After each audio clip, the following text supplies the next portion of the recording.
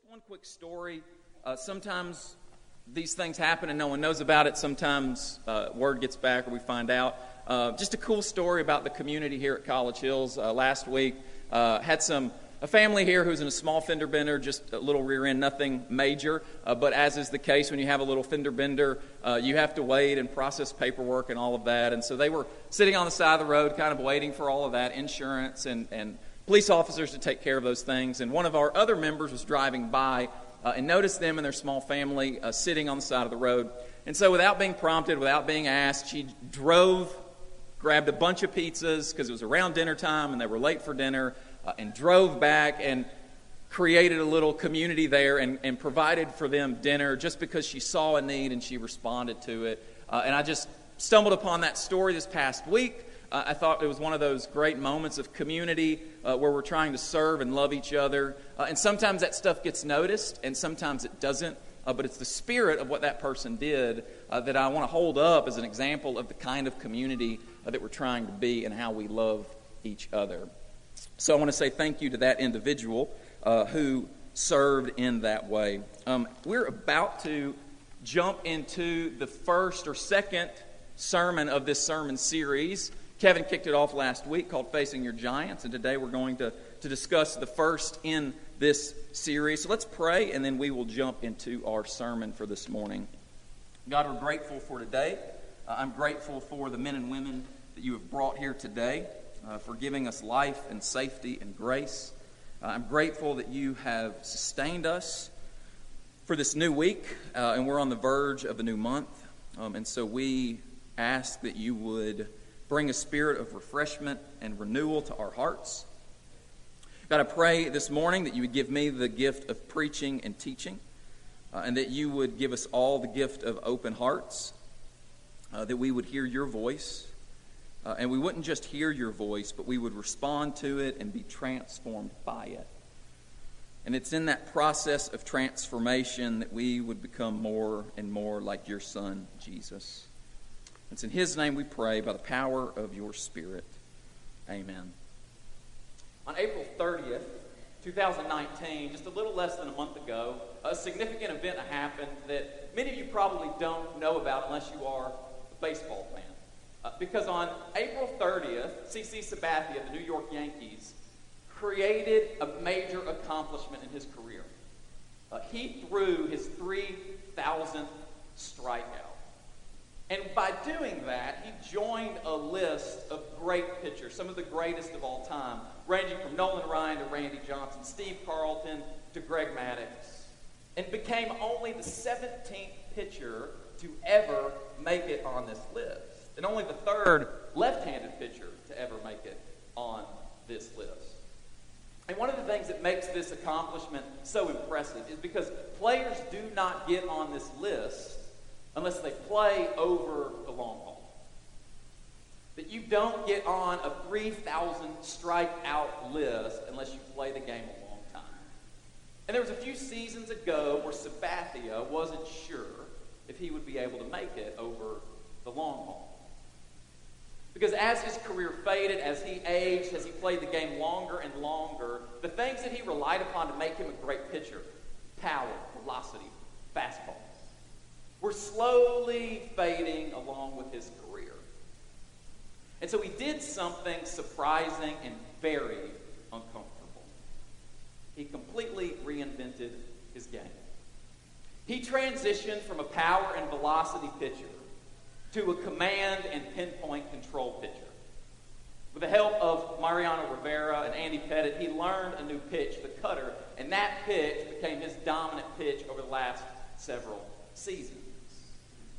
One of the new pitchers on the New York Yankees recently remarked, he's morphed his game and he's still getting it done.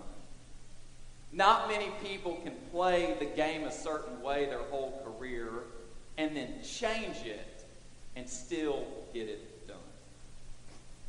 CC Sabathia will retire at the age of 39 at the end of this season, which I think is a great age to retire. But he will do so with a feat that very few people or pitchers accomplish because of one key reason. He was willing to be uncomfortable. He was willing to change. He was willing to stretch and grow. Comfort could have been a giant that stood in the way of him finishing his career the way he wanted to. But instead, he was willing to experience discomfort in order to become all that he was intended to be as a pitcher. And I couldn't help but think of Sabathia's story, not only because C.C. Sabathia is just a fun name to say, but also because his story reminds us of something that we know to be true about life. Growth requires discomfort. Growth requires discomfort. In any area of life, if we want to grow to become all that we're intended to become, then it will require discomfort. If you want to grow to become all that you're intended to be as a teacher, then you're going to have to experience the discomfort of that new classroom, the challenge of difficult students, and learning to navigate different learning styles. If you want to become all that you were intended to be at your place of work, then you're going to have to learn the challenge of working those mundane jobs that no one wants to do, of learning the ropes behind the scenes, of having hard conversations with your boss and your peers. If you want to grow into all that you're intended to become as a parent, you're going to have to experience the discomfort of those sleepless nights and learning what makes your child responsive and not responsive. You're going to have to learn how to have hard conversations with your spouse and communicate with them. You're going to have to learn how to discern how to raise a child in a changing world. It doesn't matter what you want to grow to become, whether it's a boss or an athlete or a musician or a teacher or a leader. If you want to grow into all who you were intended to become, that growth is going to require discomfort. It is true in any area of life, and yet, when it comes to the life of faith, this is a difficult principle to rally around. Because when it comes to our lives of faith, the giant called comfort is not always the easiest to discuss. Now, should say, I freely chose our topic this morning by my own free will. Kevin gave me a few different topics to preach upon, and I chose this one knowing that this was probably going to be a bit more challenging of a sermon. But you see, I'm also preaching next week. And the topic that I've picked for next week is rejection. So my hope is, if I preach enough of a challenging sermon on comfort this week, then I will have plenty of life experience to pull from through the course of this week, and I'll be ready to go next Sunday to talk about rejection. And I say that a bit lightheartedly, but there's some truth in the fact that this is not the easiest topic to talk about. Comfort is one of those unsuspecting giants that we don't often talk about. And I say unsuspecting because we need to clarify. There's something about comfort that's actually good and necessary. We are in times and places and seasons where we need comfort. If you go through a season of grief and difficult loss, then you need to spend a season resting in the comfort of God and others. If you work your fingers to the bone at a job and you finally get that vacation that you've been waiting for all year, it is a good thing for that vacation to be restful, and safe, and comfortable. If you have been tossed around by the challenges of life, if you have felt the sting of sin, then it is a good thing for you to come to church and experience the healing, comforting love of Jesus. Those are good things. Comfort and safety are good for different seasons of our life. But as I was reminded in preparing for this lesson, giants don't become giants overnight. Giants start small, and then they grow until they are the ones calling the shots. And sometimes this can happen before we even realize it. That we can allow comfort to be a season in our life of faith. But before we know it, it becomes the standard for our life of faith. Another way to say it, comfort for a time and a place when a life of faith, what we're talking about, is good. But comfort as the only time and place for our life of faith is not good. Comfort is a good thing, but when comfort becomes an ultimate thing, then we have a problem. Comfort for a season of the life of faith is life-giving. But comfort as a state of being for our life of faith is deadly. When comfort begins to become the primary factor in our decision-making, in the places we go, in what we do, in our lives of faith, in our communities of faith, then we begin to move in a deadly direction. To quote the always provocative Anne Lamott, if we stay where we are, where we're stuck, where we're comfortable and safe, we die there. We become like mushrooms living in the dark with poop up to our chins.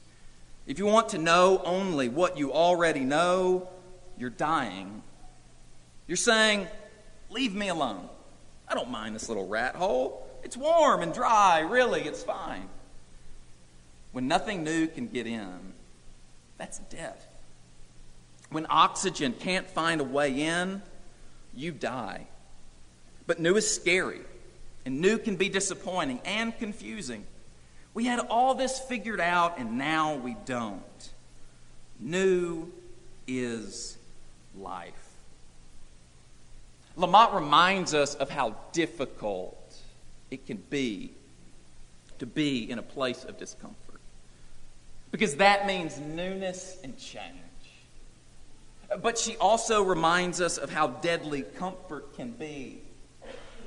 Because newness and change mean life. And if you and I, men and women, followers of Jesus, disciples of Christ, want to be men and women who experience the life of God, then we're going to have to be open to times and places and seasons of stretching and discomfort. If we want to be men and women who are transformed fully into the image of Jesus, then part of that transformation, part of that growth into who God is making us to be is going to require some seasons of discomfort. Summer after my junior year of college, I was a preaching intern at a church in Middle Tennessee. And the minister there that summer was my boss technically, but he became more of a mentor through the summer. And one of the ways that he was a mentor to me is he didn't just coach me up in the ways of ministry, but he also coached me in the ways of the life of faith. And I remember one conversation in particular that I had with him one day where I was venting about some challenges that I was having at the ministry position I was in at that church. And I was also venting about some life stuff, some personal things that were going on that were really difficult at the time.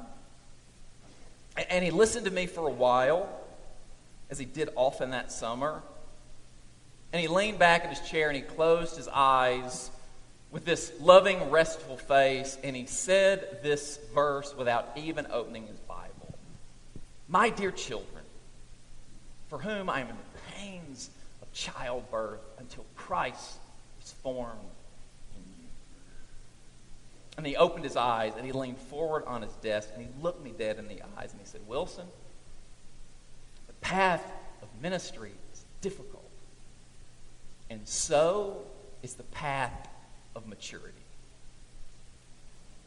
He said nothing else. But I thought often about that conversation because in 2 sentences, he exposed how brilliant he was as a pastor and a mentor. Because on the one hand, he describes something that I needed to learn, that ministry is difficult. Ministry is difficult for Paul, and ministry has been difficult for anyone else who has ever continued in the stream of Paul. Ministry is challenging. Ministry is difficult because you invest in people, and sometimes that hurts and is difficult. But he was also saying a second thing that was a bit more subtle and that was a bit more significant for me at the time. He was also naming something that was happening in my life of faith, my own personal life of faith, that I hadn't realized. That I was going through some growing pains. That I was maturing in faith. That God was moving me into a new place in my faith journey. And that's difficult too. Maturing into the image of Jesus is difficult. Growing into men and women who look like Jesus more and more in all that we do requires discomfort. Faith formation into the image of Jesus means that we are going to have seasons in our life where we stretch in order to grow. Discomfort is essential to our transformation into the image of Jesus. And it's that second thing that my mentor said to me that I want us to linger on just a bit longer this morning, because it gets at the nature of faith and a big theme in Paul's writings that we can sometimes miss or gloss over. For Paul, at the heart of his ministry, at the heart of his vision for what he was trying to do as a pastor, was trying to help bring about, by the power of God, transformation in the lives of these communities of faith where he was working. He was convinced that the one who began a good work in these churches would bring it to completion. But if you keep reading through Paul, you will soon realize that just because God is doing a good thing in our life does not mean that we will never experience hard things, difficult things, stretching things. Paul had this larger vision of transformation that runs throughout all of his letters. This conviction that God was at work in these men and women's lives.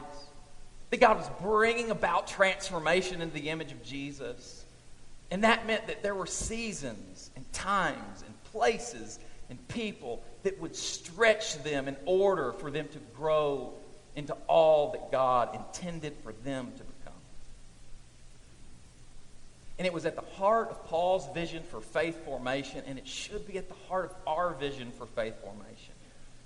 What it means for you and me, us as a community of faith, to become all that God has intended us to become. It means that we open ourselves to the reality that we will have seasons of stretching, discomfort, challenge, change, newness.